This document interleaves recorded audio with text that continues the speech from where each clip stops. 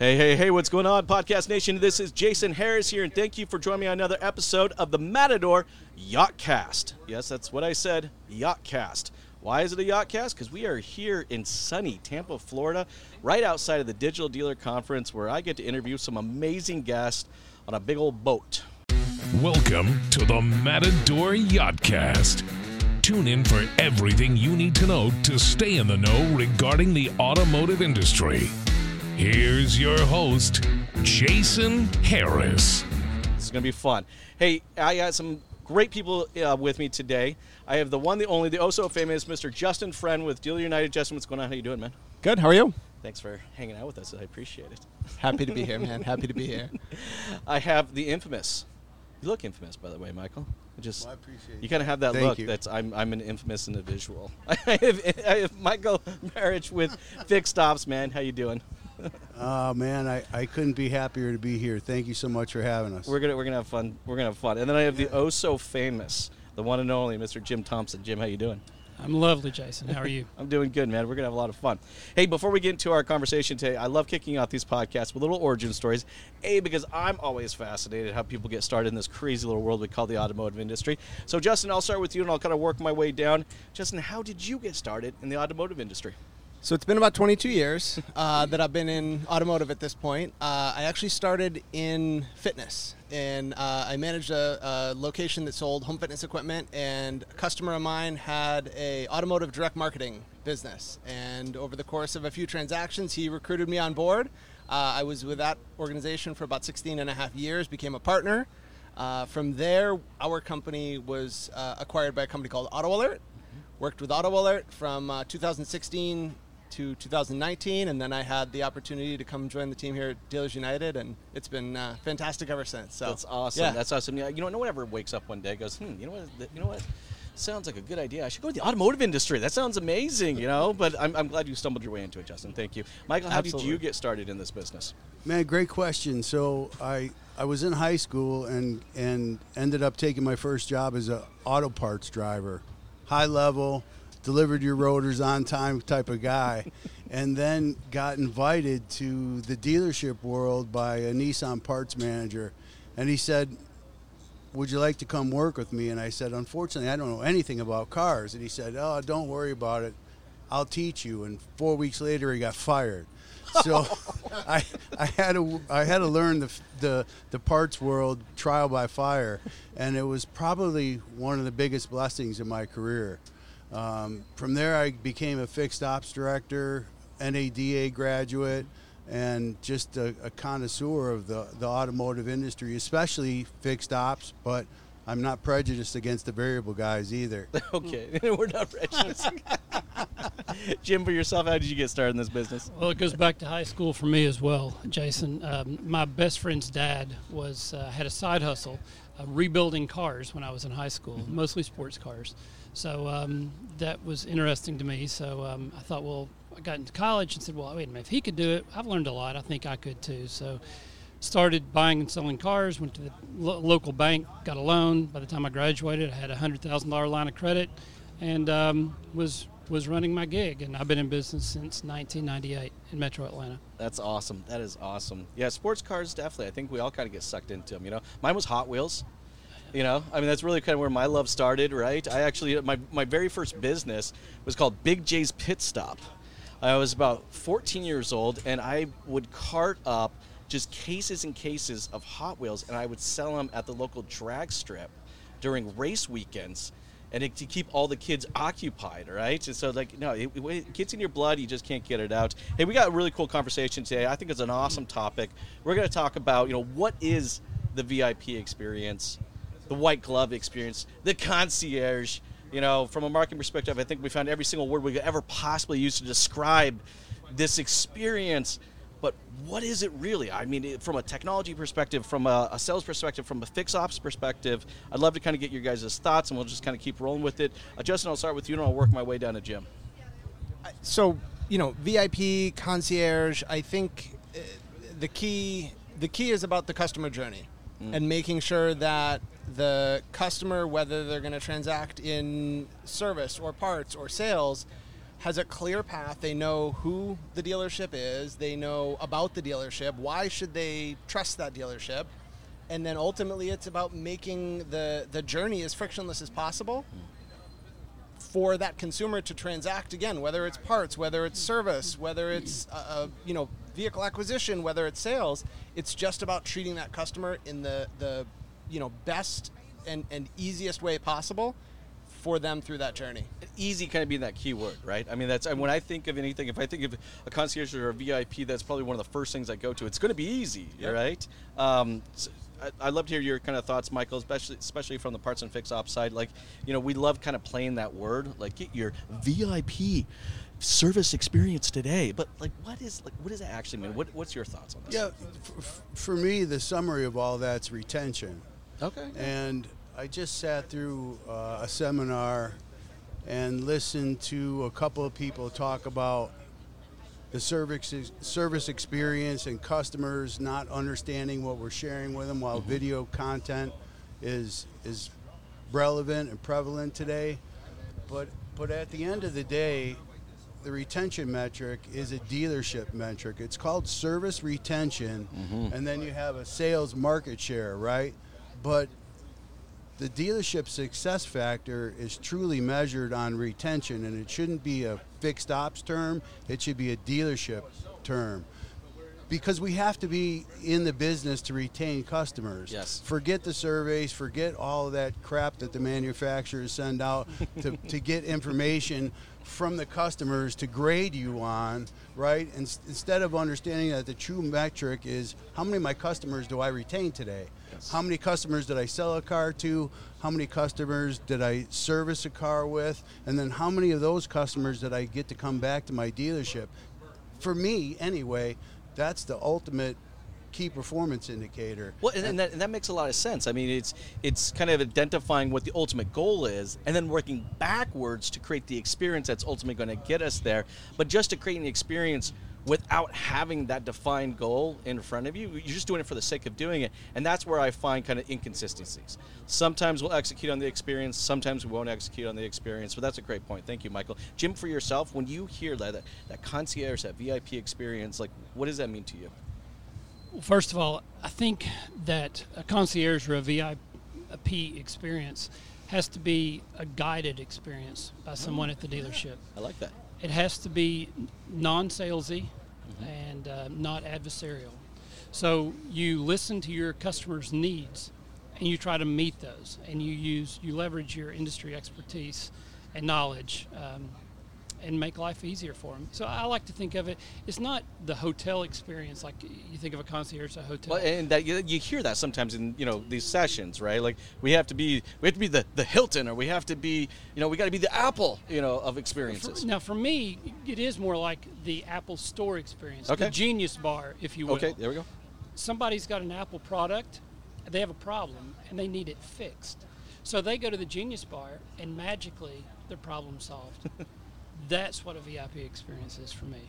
I think that makes a lot of sense. But I mean, to get to that type of experience, and I think for a lot of dealers out there that are watching and listening right now, I mean that's the holy grail, right? I mean that's you look at all of our Google reviews. I mean that's them telling us how well we actually executed on the experience, right? And I think a lot of people out there don't realize that the experience already exists. Like the experience is the collective interaction of what happens at a dealership, but if you don't give it direction, well, it's just going to go wherever you want. So I guess that's kind of my next question then for you guys. What are your thoughts of how do we give that customer experience direction so that it's consistently executed? Justin, I'll start with you and I'll kind of work my way down. Well, I mean, I think you raise a good point, and quite frankly, these guys working in store are probably going to have better insight than I will. I have no issue saying that, but speaking as a consumer and a marketing expert, I think so much of it is about education and letting them know what to expect and what that experience. Again, we talked about easy, yes. We talked about retention. A lot of that is just educating the consumer, not necessarily to your point about hey, you're going to get a survey, but what should that standard of excellence be? What should you expect? So, using the example of the Apple Store, when you walk into the Apple Store and you go to the Genius Bar, you have a predetermined understanding of kind of what that experience should be like. So I think if we're educating the local communities and educating our consumers about what that's going to be, they should have a pretty good understanding of what to expect from each individual dealership. And I think from a marketing strategy, that makes a whole lot of sense, right? I mean, I think that too often I see agencies that will pump something out there that's just like white glove concierge experience. Right. Tell me what it means. But that's it. So they'll just kind of do that, but they don't go into it. It's not necessarily what we do; it's why we do it, the way we do it, that really kind of defines it. Michael, I'd kind of love to get your thoughts of like how do we kind of consistently execute this? Well, we keep talking about like a service experience or a sales experience, but at the end of the day, aren't we in the hospitality industry no different than the people right across the street? Good point. Everybody here today holding a mic up, we're all customers, right? We have a choice on where we want to do business and who we want to spend our hard-earned money with. And so I think it's about trust. I think it's about transparency.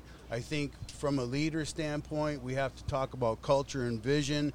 And then the biggest word for me is accountability, right? Yes. So I need to onboard people properly. I need to train them continuously, and then I need to hold them accountable for the expectations that I desire. And it's not about my desire as a leader, it's about what the customer desires. Mm-hmm.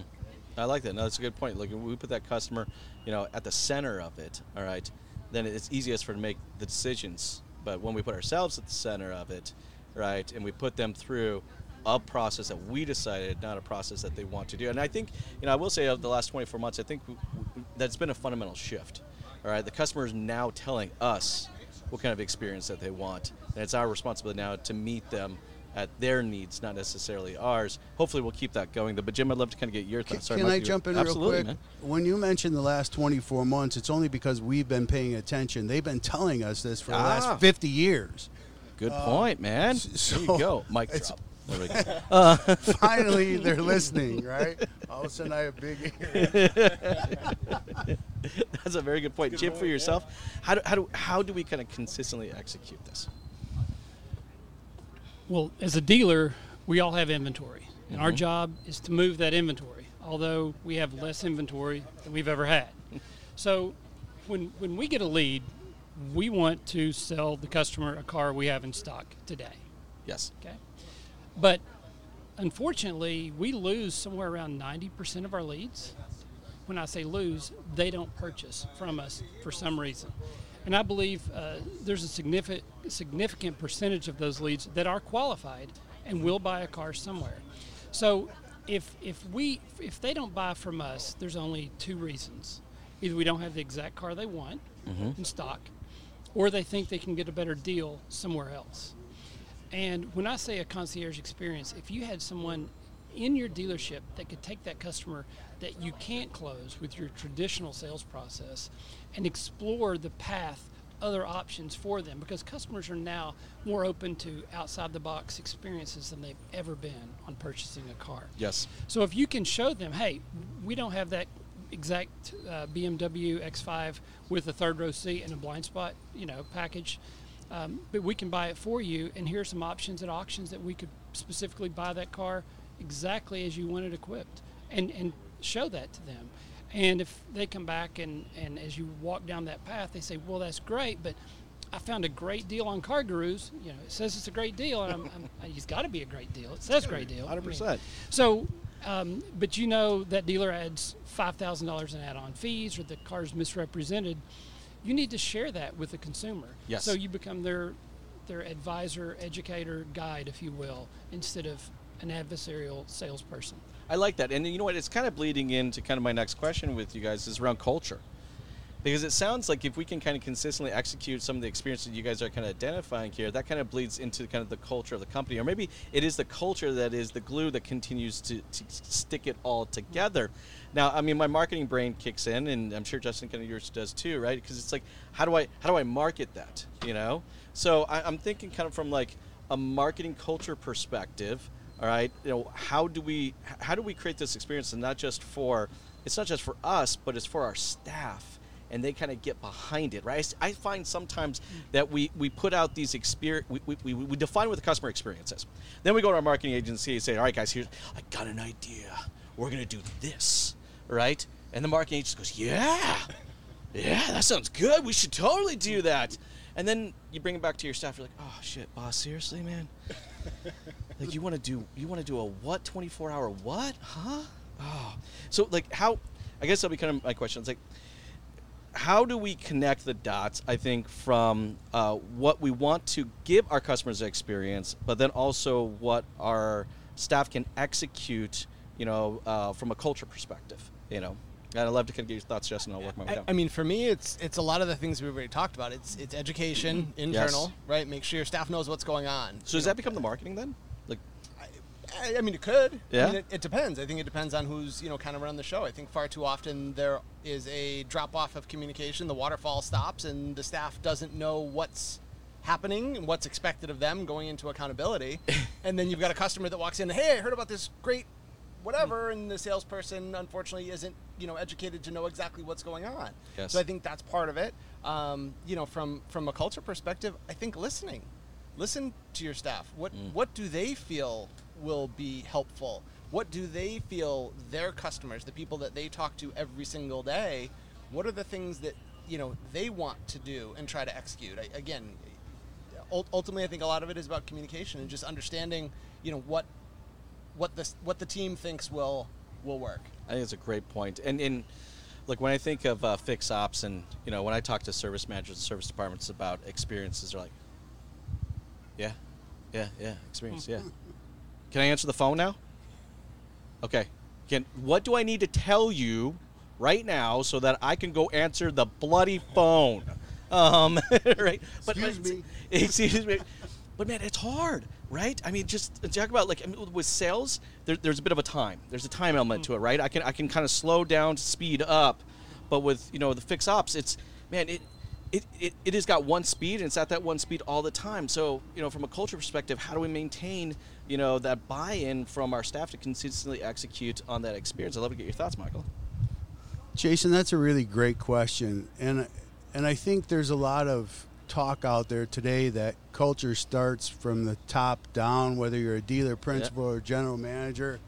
But for me, as a fixed ops director, culture is a byproduct of my vision. And my vision might be different than my general managers or my dealers. And it's only because we're on two different sides of the house. And I'm not saying there's a wall that separates us, but I'm saying we do speak two different languages. The variable side and the fixed side speak and are identified by different metrics instead of the totality of the success of the entire dealership. Just my opinion. No, I completely agree with you, and that's a great point. Jim, for yourself, that bleed over from culture to experience, like how do you kind of bake those two together? Pay plan. All right. Has a lot to do with it as well. You can come and say, we need to do this, and this is why we need to do it, and this is the customer experience the consumer needs to have. You have to be consumer-centric. Everyone says, this is what we need to do. But your pay plan is not optimized for the staff to do that, then they're not going to do it, in my opinion. Oh, that's a good point. That's a really good point. If we're asking them to, if the experience is not necessarily tied into their pay plans, are they really going to consistently execute that? That's actually a really good point. Michael, do you feel the same on the fixed ops side? Absolutely. I think in the absence of having a strong leadership team, the pay plan becomes a job description. So what do you want to deliver to your customers, and are you catering pay plans that are centered around that? And for me, I think that I've always kind of been in the forefront of fixed ops by doing things differently than most, and maybe I'm speaking differently than most from the fixed ops side. But at the end of the day, it goes back to the same metric I mentioned previously: retention, retention, and retention. Because our success in the dealership world, whether it's on the marketing side or the variable side, is people and process. So good people and good processes deliver a high level of customer satisfaction. And then those same good people and good processes with happy customers deliver a high level of employee satisfaction. And that's where the magic starts in the dealership world, because you reduce turnover and increase profitability as a byproduct organically. if we were doing SEO content right here, right now. But no, it's a very, very good point. Look, guys, I know we're getting towards the tail end of our time today, but I did want to talk a little bit about Digital Dealer. Look, we're here, sunny Florida.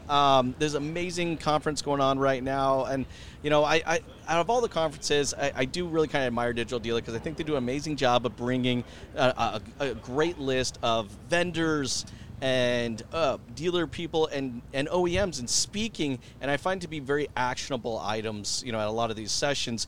You know, for people that kind of attend events like these, which I know you guys do, all right, what's maybe the one thing you kind of hope someone kind of takes back from an event like this, back to their dealership and starts executing now, because there's just so much to do. But I'm curious, like right now, what do you hope someone takes away from something like this? Justin, I'll start with you and I'll work my way down. I mean, good question, Jason. Maybe a bit of a soft answer, but like ideas, right? I think that's what, you know, you're coming here, if you're looking for a platform, you're looking for a piece of software, you're looking for a product. Can you leave this with the idea of whatever it is that you're trying to accomplish to go back and implement, whether it's fixed ops, whether it's marketing, whether it's sales, whether it's retention, or all of the above? Can you leave this, you know, trade show with the education and the idea that you came in looking for? Obviously, you know, friendship, camaraderie, like those are also the amazing byproducts of this, you know, fantastic show and the industry that we're in. But that would be my 2 cents for you. That's awesome. Michael, what would you say for people out there watching and listening? Which will you hope they will take back and start executing? Digital presence. This is Digital Dealer. And as a fixed ops guy, I've been enamored in the digital world for like the last 4 or 5 years. So no one would ever say that COVID and the pandemic was a good thing, but it gave guys like me an opportunity to pivot in my business sense, where I sent out paper mailers, paper reminders, paper, your special order parts arrived. And I've changed my strategy to really target the digital world. And how many dealers actually know what their conversion rates are on a dealer's website, or how many Google reviews, or how many digital ads you placed on your Google My Business or Google Business profile page, and how many views it got, right? So for me, it's all about adapting to the digital world, and this is my first Digital Dealer Conference, and I couldn't be happier than I am today to be here with you all right now. That's awesome. It was a great point, even with the flying helicopter going over our head. It's my ride. It's actually just parking on the other side of the yacht. I got another meeting. No, I'm just kidding. Picking us both up. Yeah, we're going to remember. Jim, for yourself, you know, what do you think one takeaway that you really hope people bring back to their dealerships and start executing? I think if they take away one thing they actually implement and not just write down. There you go. I like that. Because I've been coming to Digital Dealer as a dealer for years, and I'm as guilty as anyone. I'll have a notebook full of notes or on my phone, and you end back at the dealership, and a week goes by, 2 weeks, a month, and then you really try to, what am I doing? You know, not what I learned, but without action, knowledge isn't much. Yes. So one 100%. thing that you put into action. That's awesome. That's awesome. You know, I know we're getting towards the end, but since I have the three of you guys up here, I have a question I want to ask. I think is a unique opportunity to ask someone from the marketing side, someone from the fix op side, and someone from the sales side. You know, right now getting into the automotive industry doesn't seem to be overly appealing to a lot. Individuals out there, but I believe this is one of the best industries ever to be in. You know, for anybody out there that might be watching or listening and thinking about maybe getting into the marketing or the fix ops or the sales side of the business, what advice do you have for them? Justin, I'll start with you and I'll work my way down, Jim. For me, Jason, this is the most exciting industry out there. There are constant changes, challenges, adaptation. Like I said, I've been in automotive marketing for 22 years. I can't envision myself doing anything else. It's exciting. It's rewarding. You get challenged every day. It's fantastic. It is. It is such a rewarding industry. And marketing is such a cool place to go into right now because so many things have changed. Yeah, you know, there's just, we're looking for people to come and disrupt this stuff, right? Hey, Michael, for yourself, what advice would you give someone who's interested in maybe getting into the parts or the service side of the business? I couldn't encourage it more. As a 30-year veteran I don't think I could have chosen a better industry because there's two main constants in our business. It's constant change and continuous education. And if you're feeding your mind and feeding your brain, you're growing.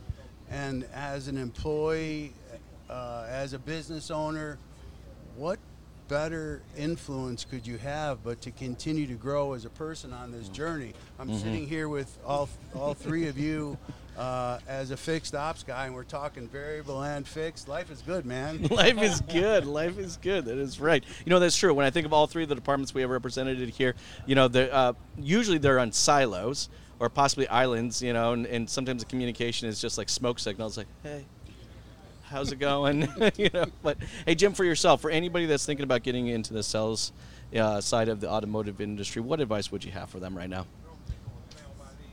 Well, let me talk about the Gallup poll for a moment. All right. All right. So every year the Gallup poll does a study on honesty and ethics among professions. So it ranks different professions from the most trusted to the least trusted. And they've been doing this study for over 40 years. And every year consistently nurses rank at the top with an index score usually in the low 80s. Moving on down the ladder, you have, way on down the ladder, attorneys. Okay. Even further down the ladder, we have advertising people, you know, marketing guys. But we're still not there yet. Mm-hmm. Let's go even a little further down, and we've got car salespeople. And they have an index score of 8. Oh, jeez. So the only thing worse than a car salesperson in a most recent Gallup poll survey was a member of Congress, and they got a 6. So now you say, well, why would I want to get in the car business? Because you have a very low bar to be excellent. No, okay, yes. You know? I couldn't agree more. Nothing but opportunity from there, yeah, right? I mean, look at your upside. You know, you're a decent guy or woman. I mean, and you're honest and you're ethical. You can be a standout all-star in this industry. Very good point. Great point. I love it. Hey, guys, this has been so much fun. I really appreciate you guys coming out, spending some time, and doing this. This was a lot of fun. Thanks, guys. You have yourself an amazing day, all right? Thanks, you, man. Jason. Thank you, Jason. Appreciate it, brother. Thanks for tuning in to the Matador Yachtcast with your host, Jason Harris. Don't want to miss new content? Be sure to check out the full podcast library at matador.ai to stay in the know. Remember to like, comment, and subscribe. Happy podcasting.